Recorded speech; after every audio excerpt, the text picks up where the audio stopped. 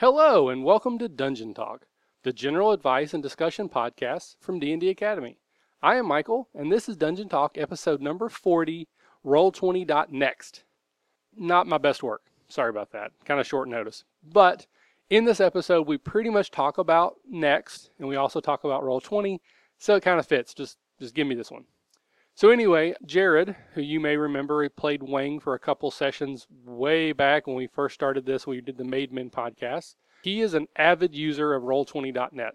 We are not affiliated with him. We have no contracts. We don't get paid. We don't advertise, none of that stuff.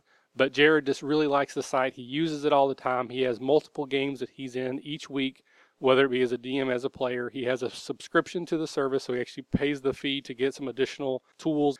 He just loves the site, and so we asked him to come on and talk about it, what it is he likes, how he uses it, just some sort of introductory stuff for maybe someone who's thinking about jumping into a virtual tabletop or have looked at that one in particular. And then we actually start the podcast talking about the, leak is the right word. There was some information that was posted on Barnes & Noble's website for just a few minutes. I guess it was pretty quickly taken down, but as the internet is wont to do, someone screen captured it and then sent it out. But there was some information about D&D Next, or 5th edition as I think it's now being called, some information about their release. This Barnes & Noble website indicated that in the middle of July, there would be a beginner's box with a suggested price point of $19.99, and then in August there would be a player's handbook release with a price point of $49.99. So we talk a little bit about if that's accurate, what it means, and give a little bit of prediction on what we think is actually going to happen. So anyways, that is what Dungeon Talk 40 is going to be about. I don't have any new reviews to read, so there are no new reviews on Stitcher or on iTunes. So again, I just encourage you guys, if you are fans of the show, or as I like to call you listeners, when I say fan, it kind of makes me feel like a D-bag. But if you're a listener to the show and you want to give us some support, tell some people about us, try to help publicize the show, give us a review on iTunes, give us a review on Stitcher, go to our Facebook page and throw us a like. And then obviously rpgpodcast.com still continues to be by far the number one way that people seem to be finding our show. We have steadily moved up the leaderboard. We are now, I believe, in 7th place overall, up around 360 recommends at last check. We only need like 50 or 60 more to jump all the way into 5th place. So if you feel so inclined, if this is a show that you would recommend to someone, then please go to rpgpodcast.com, search for our show. You can easily find the last 10 podcasts. I think you can actually find all of them, but if you search this by name, the last 10 come up first. You can recommend all of them. If 6 people did that, that's 60 recommends. Bam, we're in 5th place. All right, enough begging. On to the show. Here is Dungeon Talk episode number 40, Roll20.NExT.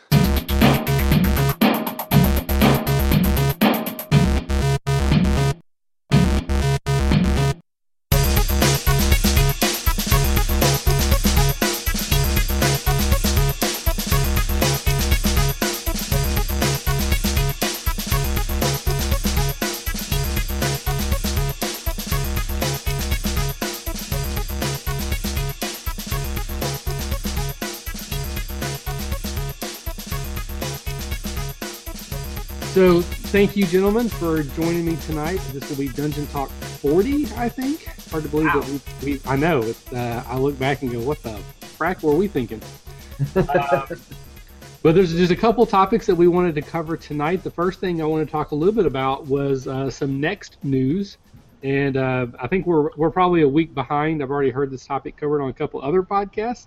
But in case you missed it, there was a quote-unquote leak on the Barnes & Noble website for just a few hours. It was obviously someone found it, screen captured it, sent it out, and went kind of viral, I guess. It had some release information about the 5th edition release dates and information about the books that were coming out. I think they've kind of dropped the Next moniker now. I think it's just being referred to as 5e. But it indicated on this Barnes & Noble website that there would be a beginner's box that would be available in July for around $20. And then that the player's handbook would be released in August for around $50. So right off the bat, there's been some rampant speculation about, A, whether this is accurate, and if it is accurate, what does that mean? Traditionally, D&D has always been sort of a 3-book core system. You got a player's handbook, a DMG, and a monster's manual. So if each one of those books is going to be $50, you're looking at an investment of $150 for the new iteration of Dungeons & Dragons. And how does that compare to some of the other games that have come out more recently as far as quality and cost. So I want to separate those issues. I want to start with the beginner's box. For either of you, do you have any thoughts on that? So I think for me, $20 price point for a beginner's box is a good deal. I mean, I was actually surprised it would be that low. Obviously, we have no idea what would be in it, if anything, but just compared to some of the other things like the Pathfinder beginner box, the Edge of the Empire beginner's box, $20 is lower than both of those, I believe, assuming that you're getting, equitable value. What do you guys think about that from a price point? What do you hope is in it? What do you think might be in it? Just what are your initial thoughts? Jared, I know you haven't really kept up with Next as much, but do you have any thoughts on this? Well, I'm not usually one that buys the beginner boxes. I usually just go in blindly and just buy the books and start chugging out my own stuff. So I don't really know whatever comes in the beginner's box, to be honest with you. So I don't really know what I would even hope for. Hopefully some tokens, a module, and some character sheets or something, and So you're the atypical, you just buy the book and move on. You're not really that's kind of guy. The 4th edition. I bought the GM's guide, the monster manual, and the player's handbook little booklet for the day it came out, and was all excited. And I think it's sitting on your shelf collecting dust and holding paper. Yeah, actually, I do still have your 4 set, so you're welcome to it anytime. Some people got to learn the hard way. So I don't know what I'll do this time. So yeah, a beginner's packet sounds like probably a more feasible option this time. So well, for the 4th edition, what I did is I had pre-ordered them on Amazon, and then 2 days before they were supposed to be released, I was happening to be in a bookstore in a mall, and they had them out. They weren't supposed to, but they did. So I just went ahead and bought them right then and right there. So then I had a second set that came through Amazon, and I don't think I have 2 full sets, so I must have either given away or sold or something the other set. But yeah, I was so anxious about getting my hands on those that I actually bought a second copy so I could just have them 2 days earlier. So I'm kind of in your boat. What about you, Caleb? Are you a fan of beginner's boxes? Do you have any thoughts about the next version or what you expect or would want to see in one? In general, beginner's boxes are great for beginners. And I think the average player like you or me or anybody doesn't need a beginner's box because we know how to play a role-playing game. And most of the time, beginner's boxes are skewed towards very, very new players or people that have never picked up a set of dice before. That being said, I almost think like the jump to 5th edition is going to be kind of drastic. Because, I mean, we know there was a huge shift from 3 to 4. And with all the playtesting that's been going back and forth, no one really knows what to expect from 5th.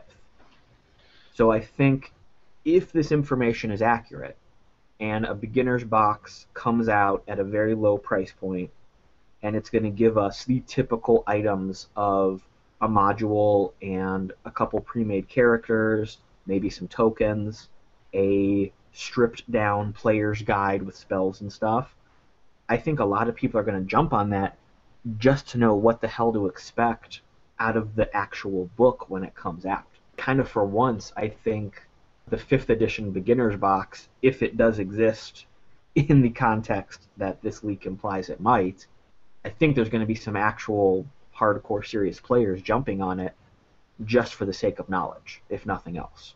Yeah, and I agree with you. I actually think it's a pretty smart marketing move because, 5th edition, some people love it. I'm a fan. There's some people that hate it. There's people that are very bitter, some of the, the 4th edition faithful, that feel kind of betrayed by WotC, that they had an edition that they really liked, and all the support's been taken away.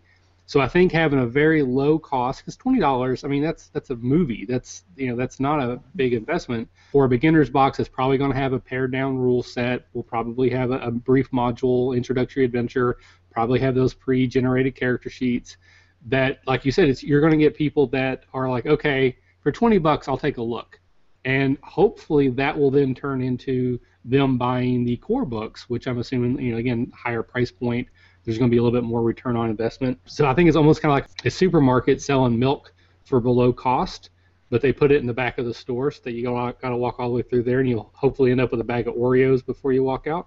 So I think it makes a lot of sense. And for me, I'm actually kind of a fan of beginner boxes. I'm not a big 4th edition fan anymore. I kind of soured on it a little bit, but I have very recently bought the 4th edition beginner's box that came out so that I'll have it, because I'm kind of a weirdo like that. But also, I can see 4th edition being a good introductory game that I might start with my kids, because I think it is, in some ways, the combat's very simple. It's very less focused on the role play for me. Same thing, I bought the Edge of the Empire beginner's box. I really liked it. It came with a set of dice, which was cool because that uses its own special dice. And then I went out and bought the core book. I bought the Pathfinder beginner's box just so I would have it. I'm kind of a fan of beginner boxes, and especially being a fan of 5th edition, I think it's a good move marketing wise. I'll be interested to see again what the value is, if it's color maps or tokens, that kind of thing. But I'm going to buy it pretty much no matter what, as long as it doesn't come with a turd sandwich on the inside. And even then, I might still buy it, just not open it. Yeah. All right, so then moving on to the other side, what do you guys think about a $50 price point for a player's handbook? Assuming one way that you're looking at 3 core books, so you're looking at a $150 investment, or do you think this might be maybe a misrepresentation and that it's more going to be like a Numenera or a 13th Age, where the first book is sort of all the rules together, and that's really all you need to start, and then the additional books will just expand on that. Again, 13th Age is a great example. I think that core book retails for $44.95, but it's all that you need to start playing the game. You don't actually have to have any other books. So we'll start on the first side. Assuming that it's $50 and you're expected to buy 3 books, is that a positive? Is it negative? Do you care? What are your thoughts on that? Well, obviously, that's where buying the beginner's guide really is a buying point, because that'll determine whether it's worth spending $150. Now, $50 is a bit pricey. The only time I've ever spent $50 on a book is when it's had the GM's guide, the player's handbook, and the monster manual all included. But this is brand new. Maybe it makes sense to do it this way. But I don't know, because the information they had on the play test seemed kind of obviously they needed to expand on a lot of that information, and so to come out with 3 separate books seems to me like they're just going to take all that information from that you have from the play test, add what needs to be added, and then make that one big giant $50 book. Before I let Caleb go, I'll jump in there, but because I agree, I think $50 for just a player's handbook, it definitely seems steep, and I think that would be a barrier to entry. But if you really look at value, you go out and you buy Skyrim. I know it's a huge game. People talk all about it for Xbox 360, PlayStation, whatever. It's like $50-$60 for the brand new version, and some people will probably get 30 to 50 hours out of that game. Some of the really hardcore people will play it 2 or 3 times, might get 200, maybe 300 hours out of that game. But my D&D books, I have got hundreds, if not thousands of hours of use out of those books. So if you really look at it from a value standpoint in the long run, $50 is nothing compared to what you're going to get. But it's still hard when you're throwing $50 down on the counter to buy a book. When you buy Skyrim, you're getting the whole package. When you buy the player's handbook, there are, I guess you could say, well, the DM is more of an expansion pack, quote unquote. But it just seems to me like if I'm going to spend $50 on something, it would be everything I need to get going. And I guess it could be. Because the D&D does a really good job of having their players' handbooks be pretty much the Bible for that system, and then every other book just expands on that experience. So. Actually, I think that's a good way to visualize that as a business model for what next or 5th edition wants to do, is that you are buying the core stuff, and then you're going to have DLC, which are these adventures, because from everything they've said in their marketing is they don't want to keep coming out every 2 weeks with a new class, a new race. They want to say, here's the core, and they're going to release adventures and modules and supplements that expand the universe but not necessarily add to rules and mechanics, because I really think that's one of the things I don't like about 3.5 that I know, Jared, you do like, is I think it got top-heavy, that there were just too many classes and too many races, in my opinion. So I'm kind of excited about them doing it that way. So that's actually a good model to think of, is that you're buying the game, and then you're buying DLC after that. Well, yeah, but if you want that, then go to Pathfinder, go to 3.5, and get that. I mean, they don't make new books for it anymore, but if you want that experience, then you have those books there. If they just came out with the same thing, then all it would be is an expansion. It's got to be something new and fresh, and something that you got to kind of take a leap there. So it makes sense. So. All right, what about you, Caleb? What do you think about a $50 price point for either a core book that has everything or a player's handbook, and then separately looking at Monsters Manual DMG? Well, I think in the big picture, WotC knows that they can slap whatever price they want on it, and we're going to buy it. Let's be honest. Or wait till it's somebody scans it in and legally download it. Right? Well, but someone has to buy it at some point. Mm-hmm. I'll have to edit that out. Yes. But no, I would never do that, of course. But I mean, to your point, Caleb, I think there's definitely a large percentage of the population, gamer population, that absolutely, you're right. They could put whatever price point they want, they'll buy it. But if their goal is to try to bring in new players because they've lost market share to Pathfinder and Paizo, then that seems backwards to me to put a barrier of entry on such a high price point. But anyway, back to what you were saying. But that could be why they are trying to hook people with a really cheap beginner's box, and maybe they would try to make that beginner's box more of a treasure chest of really, really good things to catch people's interest, so that when they see the higher price point, they say, wow, you know what, 5th edition really proved itself, I like it, okay, I'll pony up the extra money. And, this is something that a bunch of other podcasts and articles have said. It's probable, or it's possible anyway, that what was on Barnes & Noble's was an estimate. They made it may have been just a prediction that, hey, this is coming out, here's an estimate, and that's why it got yanked, because it wasn't accurate. We don't know yet. But, I mean, every other gaming book is at least $40, if not $45, so slapping that $50 number on it really isn't that big a deal in my mind. I have the feeling that it is going to be more of a comprehensive book than just a player's guide. From what they've been saying way back when they said that Next was going to be broken down into segments, and it was going to be, okay, here's the core rules, and then if you want to buy the tactical combat segment, you buy that chunk, and that might be a cheaper book. If you want to buy the psionics section, if you want to buy the manual of the planes to jump through all these weird worlds, you buy that section. So I think it's very likely that when they say player's handbook, that's going to be the book, the center of your shelf. And then there'll be smaller books, and those smaller books might be a book that focuses on a GM, a book that focuses on extra monsters, books that focus on the supplementary stuff, extra magic, extra weapons. But, I mean, we're all just guessing at this point. Right. We're all saying what we want to see, I think, out of the book in the big picture when we answer this question. Well, my prediction, this is what I think is going to happen, so you can go back and listen to this and tell me how stupid I was later, is some of the more recent stuff that's come out about Next is what they call apprentice levels. Caleb, you're probably familiar. Jared, I don't know if you've heard this, but basically the assumption is that the first 2 levels, I think 2, maybe even 3 levels of your D&D character is sort of like an apprentice level. And they envision this where after the very first session of a game, you would go from first to second. The next session, you go to second to third. And then from that point, progression would slow down.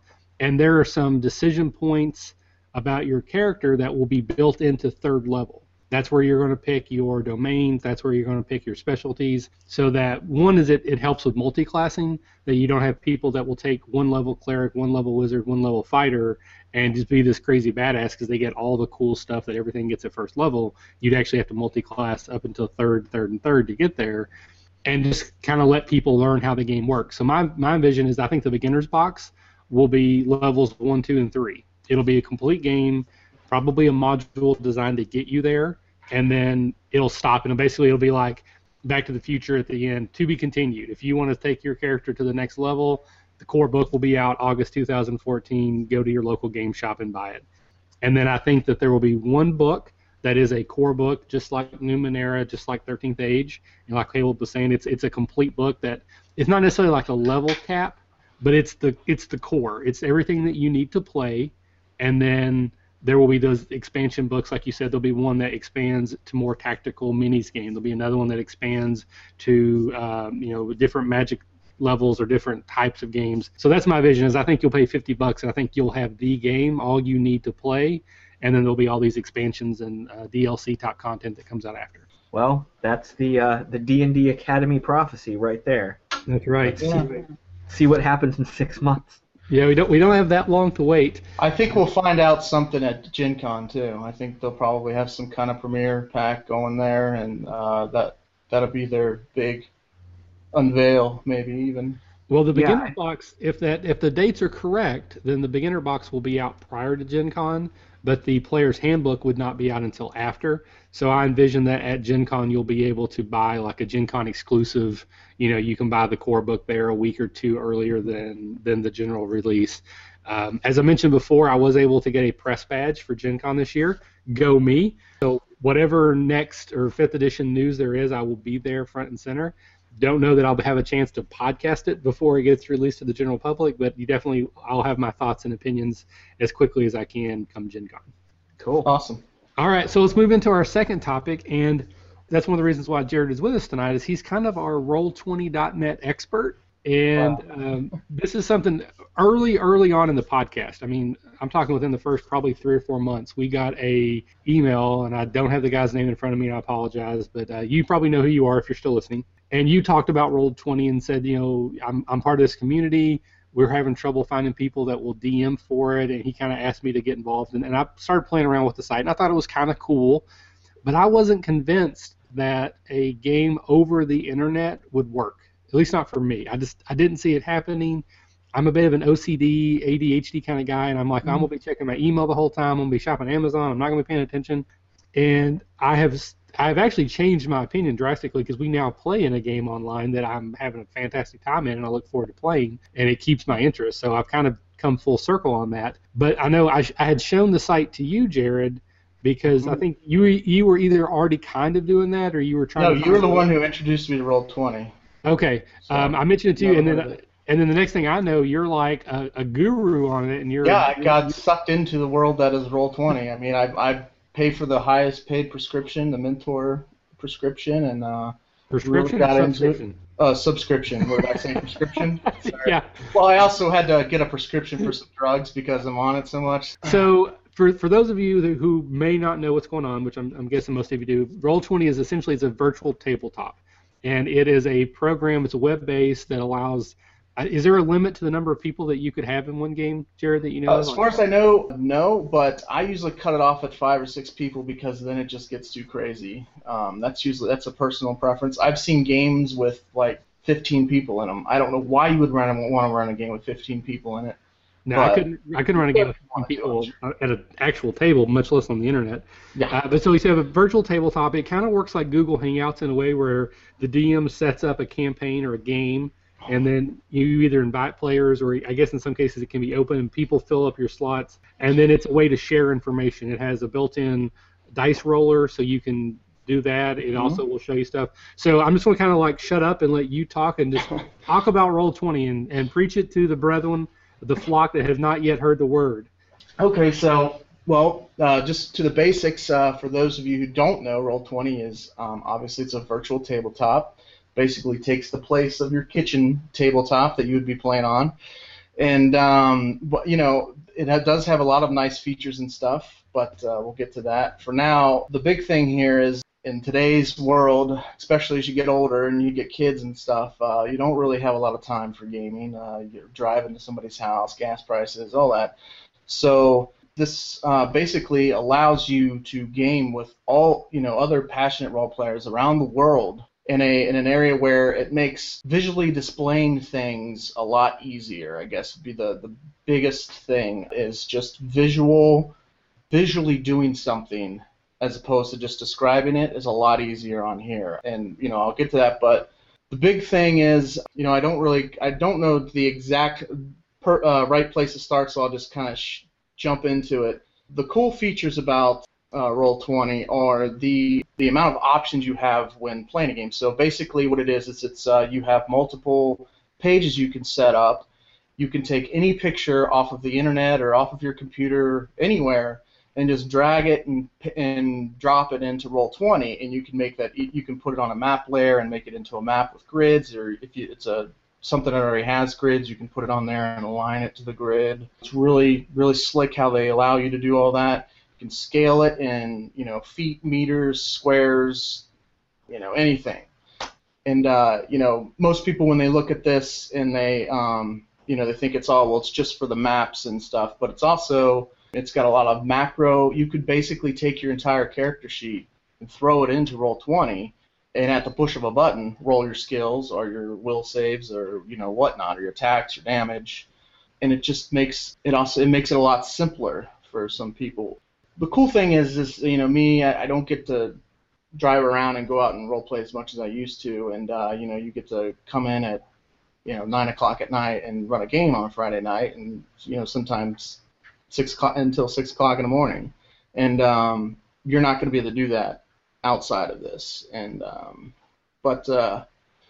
when you guys were playing, what were some of the things that you were finding restricting or that you liked? Or Well, for me, because I think what we're doing right now, we're actually playing over Google Hangouts, but we're using the Roll20 plugin, so I don't think it has the full set of features that the actual site has. But like we can share maps, we can share. Because our combat is all theater of the mind, even though we're using system, so we're not using grids and tokens on there. I guess you can do that, right? You could actually play grid combat where each player has their own token, the monsters have their tokens, and you can actually move them just like you would on a tabletop grid. I think Caleb just shared some stuff, or someone did with us. I'm sharing my screen. This is one of my games. They're fighting in the abyss, the first layer of the abyss, covered in a big puddle of blood here. But you see each one of these people has their own tokens. I know people who are listening can't see this, but within it you can set your hit points and stuff. Anything that you set into your journal. The journal is a cool feature. You can add any PC, NPC, enemy, anything into this journal. When you can click and drag them on here, like onto the grid as a token, and it'll have everything updated as it is in the journal. And like I said, you've got hit points,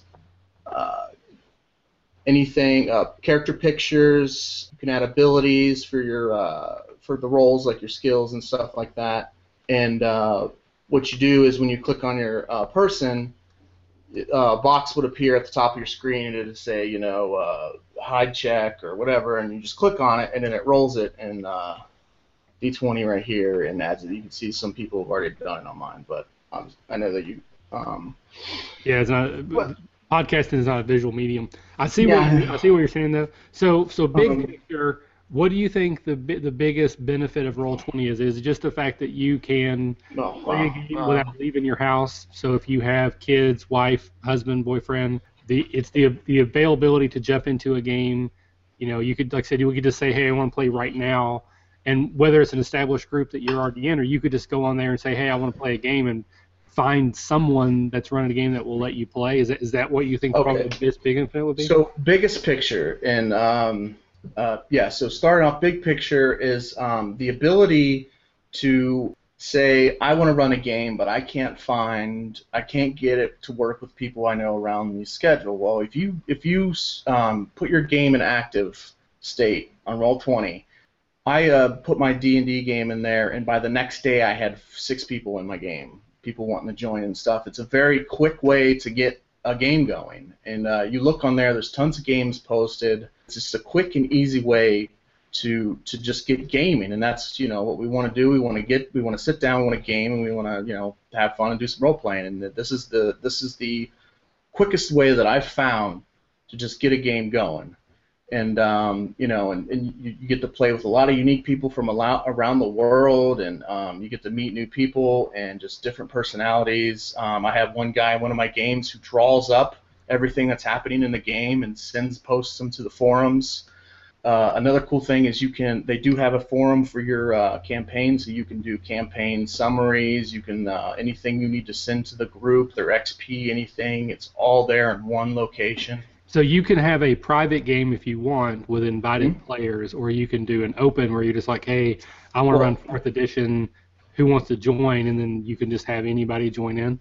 Yeah, you can. There's a link to your game, and you can send that out to anybody you want through their email or through Roll20, and they can join your game. Or you can open it up to active, and people can request to join, but nobody can join your game until you click on the button to invite them to the campaign. So they have to be invited. But if you open it to the community, they can search it and send you a message saying, "Hey, I'm interested." And then with the click of a button, you can invite them to the campaign. So the other thing that I see as a benefit is just, with the internet, is that you can find anything, just like Reddit. Oh my gosh, I have no idea.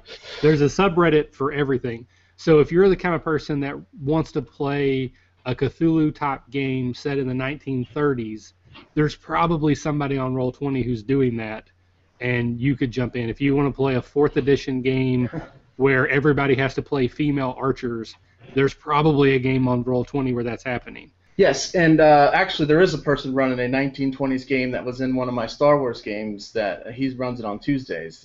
So yes, that's very possible. And what I do is anybody who joins my game, I just give them the electronic copies of the books and some of the generators that I use or whatever. There's also a good character sheet website, Mythweavers. I don't know if you've ever heard of it.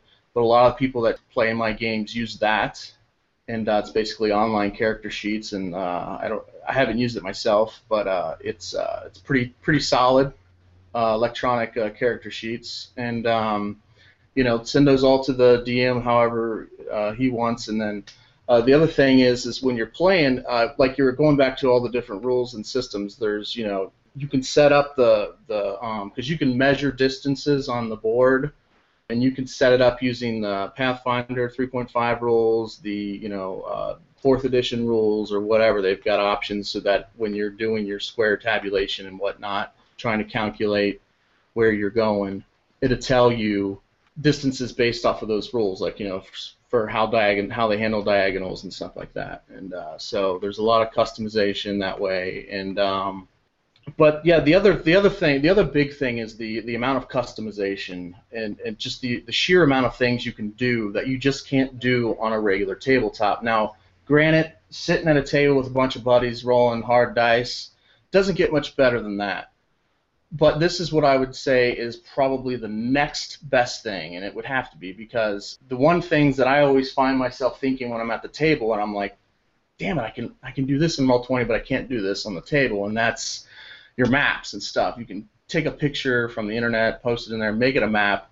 You can take any picture and make it your token, whereas when and I know you don't do a lot of the grids and stuff on the tabletop, but when you're like me, and that's pretty much, I still do that, you got to find a token that matches your character and all of these things, and it can be, if you don't know somebody who has a lot of minis, it can be kind of annoying. But this, all you need is a picture here, and you can make it into a token. Anything, it could be a picture of anything, and you can set it to a grid, and they've also got a lot of options in Roll20. You can search for tokens, and they've got a huge library of tokens, maps, different things like tables and chairs and stuff you can throw on your maps, anything, which also makes it really neat too. So, and then the one cool thing. And I apologize if I'm rambling on here, but one cool thing is the dynamic lighting, which is a feature you gain for being a subscriber, either a mentor or either the $5 or the $10 subscription. What's really cool about that is you can do something that you can't do on a tabletop, and that's basically put everybody in a dark room and give them a viewing space of light. And it's really something you just gotta see. It's really cool because you can set up lines as your borders, and and then basically you can have lighting sources like torches that give off lights. And basically, it's like it gives you the feeling as if you're walking into a dark cavern, and you can only see how far the DM gives your token vision. And you can even make it to where it's a view, like a triangle type view out, as opposed to an entire radius view. You can do either or. And it's really adds a level of creepiness to like zombie games when you walk into a room and you walk 5 feet and you don't see anything, but then you take that next step and all of a sudden you see 6 zombies in front of you. And it just adds an element you can't really add by just visually describing it. And it's just little things like that that are that make it a little bit more unique. Again, it's not gonna beat your around the table, and they've got a nice little jukebox feature that you can add some creepy music in the background, and everybody can adjust their volume accordingly. If you don't like it, you can turn it off. You can add some music to it, which adds a little feeling to the game. Just different things like that that really make it cool. All right, I have a couple questions. I'll jump in here. So we talked big picture, like the benefit would be that the ability to play when you may not be able to, and also the ability to find whatever game type that you want to play or run. So the other side of that, sort of the cons, I imagine, just going back to my days playing internet poker, I would imagine that it's possible to get someone in your group that is just a complete fuck up, or you could have people that play once and then just never show up again, which that happens in real life too, but you can at least call your buddy and be like, what the hell? So have you experienced any of that where people just acting immature or just not being reliable? Yeah, I'm glad you brought that up because in my endless rambling, I completely lost track of my agenda and the order I was trying to do things. But basically, yeah, and in every single game I've been in, there's been that guy where he just rage quits. He doesn't really pay. He doesn't care about other people's feelings, or he's too young for the content. The funny thing about Roll20 is you never know who you're going to get, obviously. And there's been times when I did an entire zombie campaign. It's one of my most brutal graphic games ever. And we had a new guy in there, and it took place inside of a hustler. So there, you can imagine what weapons they were using. And at the end of the session, one of the guys came and he sent us a picture, and he was like, "Yeah, this is my." He was playing himself, and he was like, "This is my character looks like." And we were like, "How old are you?" And he was like, "I'm 13." And we all kind of laughed, but I felt like I scarred this kid because it was really brutal. And I never would have been allowed to do anything like that when I was 13. So you got to kind of be cautious as to who you let in. You got to kind of do a little. You got to if it's a mature game, you got to post on your thing, and if you're expecting people to be there for a certain amount of time, you got to post that too. You got to make sure you ask the right questions. Now, there any? Yeah, in the end, you never know who you're going to get. So are there any tools built in? Which I know you could always lie, but is there a way to filter out by like age, or do you just have to trust that if you say this is a mature game, that only mature people, by that I mean age, not actually their actions, are going to try to sign up for it? Well, if they're interested in your game, they'll send you a message saying, "Hey, I'm interested in your game," and then you can send a message back saying, "Well, this is what the content is," and then you've just got to trust that if they say yes, I'm okay with this, or yes, I meet whatever requirements you're asking for, that they're being honest. And I haven't had somebody that's lied to me yet that said that they're one way and then came in a different way. It's just the only reason why we've had any issues is because I wasn't asking enough questions, and I never told anybody that it was mature content. I just assumed that everybody on Roll20 was old enough to deal with this sort of content until it happened, and then I was like, oh, well, maybe I should. So let's go to some basics then. So we have somebody on the podcast who's listening who's not tried Roll20 before. Where do they go? What do they do? Is it free to start? Like, where does the money come in? What are the different levels, and what do they do for you? Yes, you can do everything you need to do with a free subscription. Basically, you go to Roll20.NET.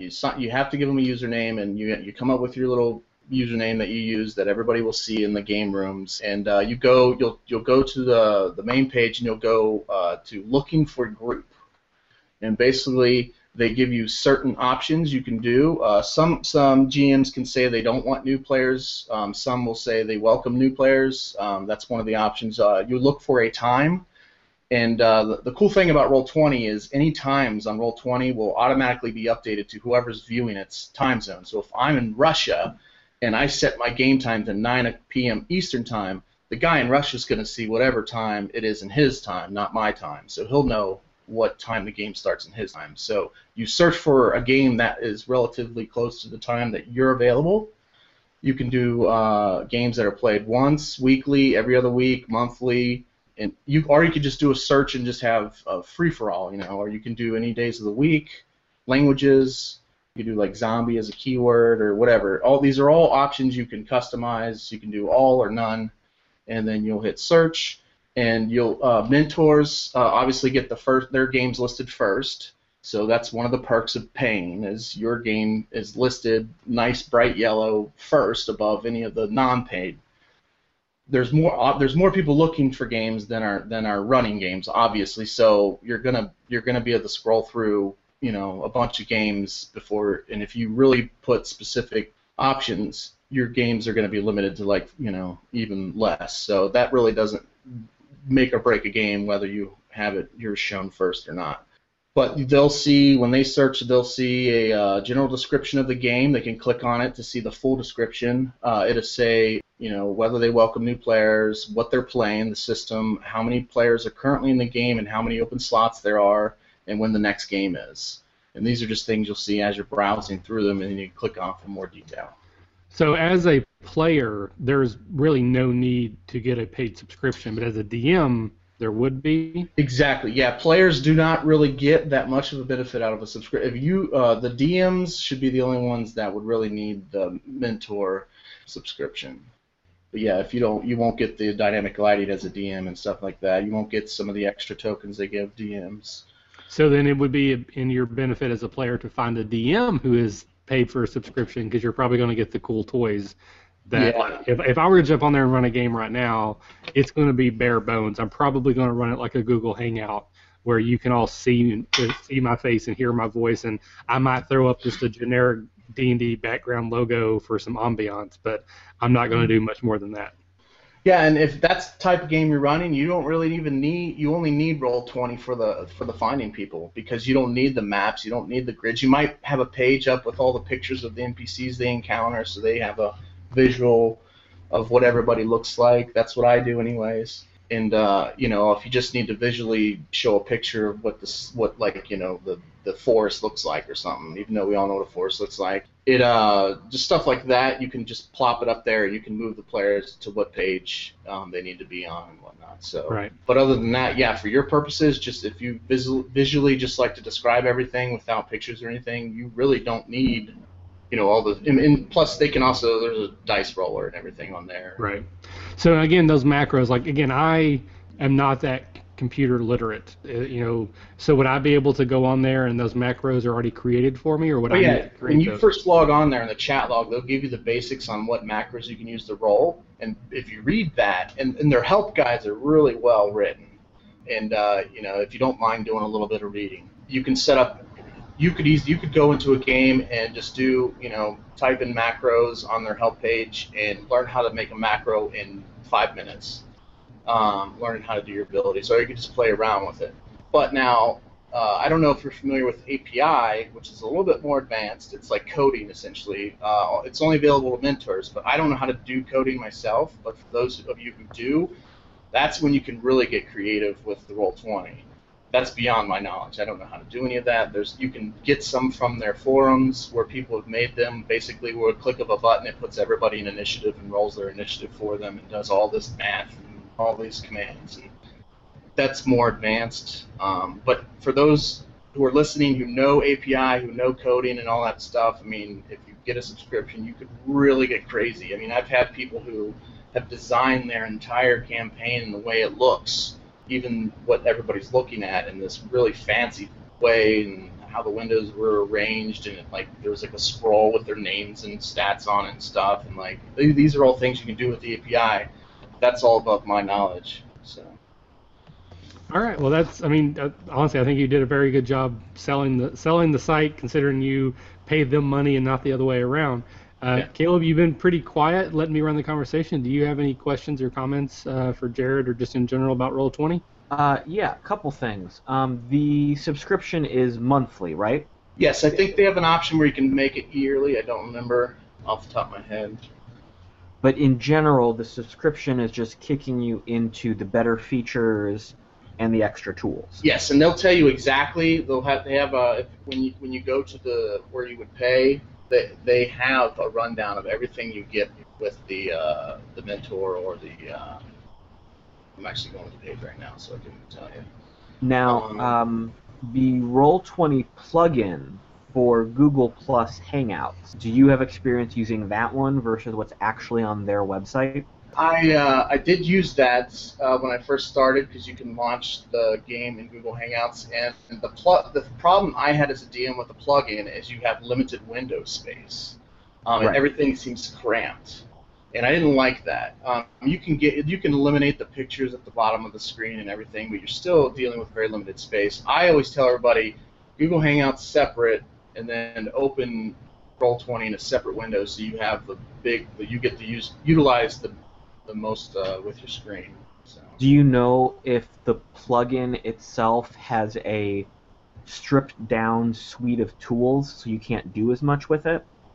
No, it's the same thing. It's Roll20, but it's just opened in Google Hangout window. Gotcha. So it's just loading it into it, but then Yes. you're running within the restrictions of what's on your Google screen. Yeah, you just don't have to leave the Google Hangout window. You can click in between the different things. Gotcha. In general, since when you're on Roll20, you are streaming your chat, how... You can turn that off. That's if you go to the options, you go to your furthermost option, little picture of a gear, you click on that, and that's where all your macros and stuff are. You can change your name in Roll20. You can change the icons, how big or small they are. You can change because if you're doing Google Hangouts, obviously you don't want it to be running in Roll20. You'll get an echo, so you can turn those off. I don't use them. Every time I've used Roll20's video and chat, I've had issues, so I just said screw it, I'm done with it. So I always just turn it off. And then once you turn it off, it's off until you turn it back on.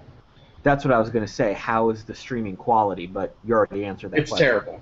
Well, at least in my experiences. I don't want to speak because I know a lot of people use it and they don't have any complaints, but in my experience, it's terrible. Like Google Hangouts, Skype, much better. But the other thing I didn't mention is for those of you who have iPads, you can use your iPads for Roll20 as well if you are a supporter or a mentor. But to answer your question before, you can do either a monthly or a yearly. So. Do you know if it's its own app for the iPad, or it's basically loading it? You go to the web page on your iPad or whatever, and it's just like loading it on your computer. So it's just formatted properly to use on a tablet. You just can't do that if you don't have a paid prescription. It just won't it won't work. All right, that's a very good benefit of actually paying for it. Yeah. And there's other benefits. I know I'm going to miss something. I'm going to remember it afterwards. It's going to drive me crazy. But there's just small things. Oh, there's no advertisements. That's the other thing is when you're loading the game, it's going to give you some advertisements and stuff if you're not paying for it. If you pay for it, it loads quicker, and there's no advertisements for you or the people in your game. And you get more upload storage. Like when you start plugging in all these pictures, it can start taking up a lot of, memory storage on their servers.